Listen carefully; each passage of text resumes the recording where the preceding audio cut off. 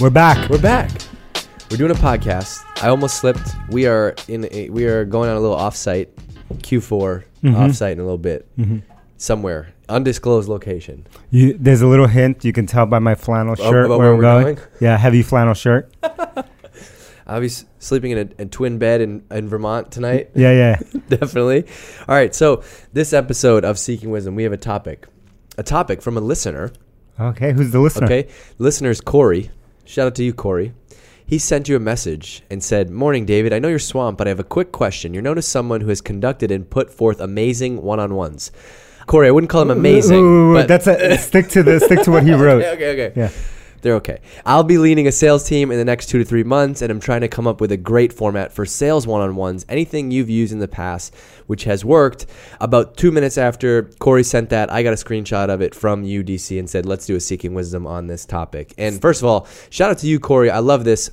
He's not managing a team yet, but he's thinking about managing a team and getting ready for that. He's a planner. I like it. I love that. Well, there's so much that we've talked about with one-on-ones, but we rehash a lot of it. Early days of Drift, you wrote a wiki post, which I should have pulled up for this, which is about one-on-ones. But you do have a religion around one-on-ones. Yeah, I definitely have a religion. I was having a meeting with Carrie on the team today, who runs learning and development here at Drift. Shout out, Carrie. Hey, Carrie. And she came from Zappos and Amazon and doing all sorts of leadership stuff there. And we were working on a set of new kind of what we call management principles. We have leadership principles here. We're working on management principles. Oh. And in that management principles, one of the things that we spent a lot of time talking about was one-on-ones and the importance of the one-on-one. Because she was asking, what's one thing that I would tell the current managers here to do better? To stop, either to stop doing or continue doing. She asked you what you would say. Yeah, okay. And I said one-on-ones. I don't think all the teams are yet consistent enough for one-on-ones. And I think we should have a minimum of having one-on-ones every 2 weeks, so bi-weekly. But we should always be striving to have a one-on weekly. Yes. And the reason that I said that to her was like, I don't know how you can be managing a team or a person if you don't have a regular cadence of one-on-ones where you're communicating with them, because I don't understand how that could work. Yes. And I think that's an area that's important. But for me, one-on-ones have always been super important. They almost go back to the notion of do the things that don't scale. And one-on-ones are one of those things that we typically look at in business and we think, well, that can't scale. That only works when you're small. And so that's one of the first things that we give up, and we replace it with some sort of process. And then we lose a lot because we don't know if someone's motivated. We don't know if someone's running into problems. We don't really know what's happening with the person on the team. And on the flip side, they don't have someone that's invested in their growth, that's trying to help them get to the next level, that understands the roadblocks and difficulties that they may be having without the one-on-ones. Yes. Can you give the breakdown? Because you do weekly one-on-ones with your direct reports. Yep. But then you do monthly one-on-ones with other people on the team? Yeah. So here at Drift, we're like 20 something people at this point.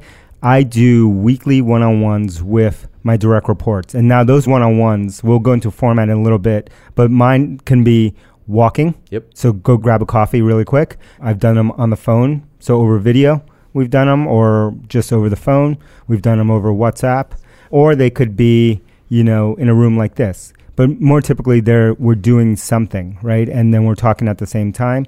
I wanted to point that out because often people think the one-on-one is like highly structured, highly like we have to sit in a room for half an hour, 45 minutes, an hour in some cases, and ask a lot of questions. It's more of a check. Yeah. So I do that every week. And then I kind of do like the skip level thing where I have one-on-ones every month with people who don't report directly to me, but might be the next level or the level or some level, in the company. And I have one-on-ones with them. And then I have typically I haven't had too many of them recently, like this open office hours thing where I'll just have one-on-ones randomly with different people in the company. But that's my cadence for doing it. How often are you doing one-on-ones? So now we recently grew the marketing team a bunch. And so for a while we had 10, 11 people on the team. And I was doing weekly one-on-ones with everybody, which was a lesson in actually that didn't scale. Nope. And then that meant that I was spending 90% of my time in one-on-ones, which is not fair. It's not really about me. It's not fair to the team because I'm not ever really paying full attention to those. Now, though, we recently have hired a bunch of people on the team. And so I actually now have gone from having 10 direct reports to 4. And now, which is your big push, so shout out to you. And now I do weekly one-on-ones with the 4 people that are direct reports. And then I'm going to try to do bi-weekly one-on-ones with everybody else on the team, because I think at this point in time, it's realistic for me to be able to do that. And then so the skip level for me will be bi-weekly until it has to go until it's monthly. Yeah. Yeah. And so, I think a rule that we try to live by or heuristic is to not have more than 8 people that you have to have one-on-ones with, so not more than 8 direct reports. Ideally, you're closer to where you are, like 5, 6. Yeah, even 8.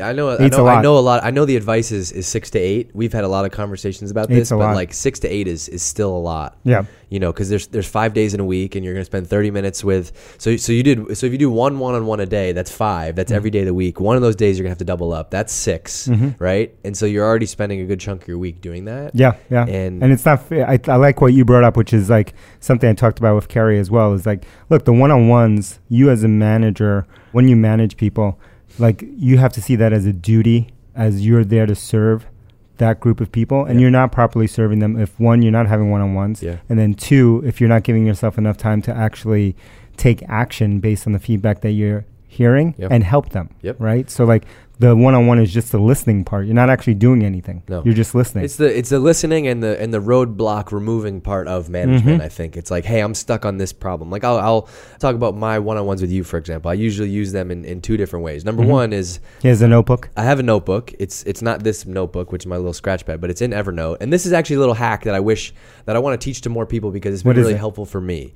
So in Evernote, and this could be Evernote, paper, whatever, I have a notebook for each one of my direct reports or the people that I report to. So in my case, I have the 4 direct reports and then a notebook for you. And geez, my notebook. No, it's good. And so I put stuff in that notebook that I want to talk to you about that is not urgent for today. Because I think in the world that we live in with Slack and email and WhatsApp, I love this. There's so many things that don't need attention right now. And so, for example, I need to talk to DC. I'm making this up. I need to talk to DC about hiring for this role, or I need to talk to DC about our event strategy for 2019. That's not something that I'm going to just message him over Slack and share. I want to get him in a room and I want to have that conversation. It's not urgent for today, so I put it in that file. This is actually, if you go all the way back and read one of the best books, The High Output Management by Andy Grove, he talks about at Intel having folders. This was a physical manila folder on a desk. I think I'm going to go to folders soon. You're going to go to folders? Well, that's a different topic. In addition to my calendar. Yeah. And you put notes in there that's not urgent, but some of you can file away for later. And then also that makes me more prepared for my one-on-one, because ultimately my one-on-one with you is my meeting. If I have no agenda, we just kind of walk around and shoot the shit, which is sometimes good, right? Yeah. But or we cancel it because I don't need it.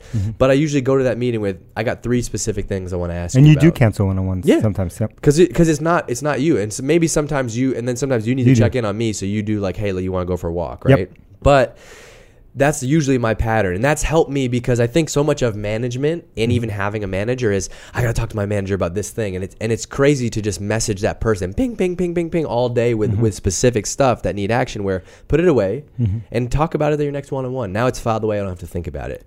That's a discipline that I wish I had. What? I don't have that discipline of filing stuff away. Yeah. I'm the ping, ping, ping, ping, ping. But it's different though. That is like, it's different. Your role, you're a CEO. Like that is you get paid to come up with ideas and make sure the company is going to run on time and get the right things done. And so you can do that. My position leading marketing is, I have to be able to take all the crazy stuff that you have and actually digest that and turn it into plays and output for the company. And so that just is a difference in roles.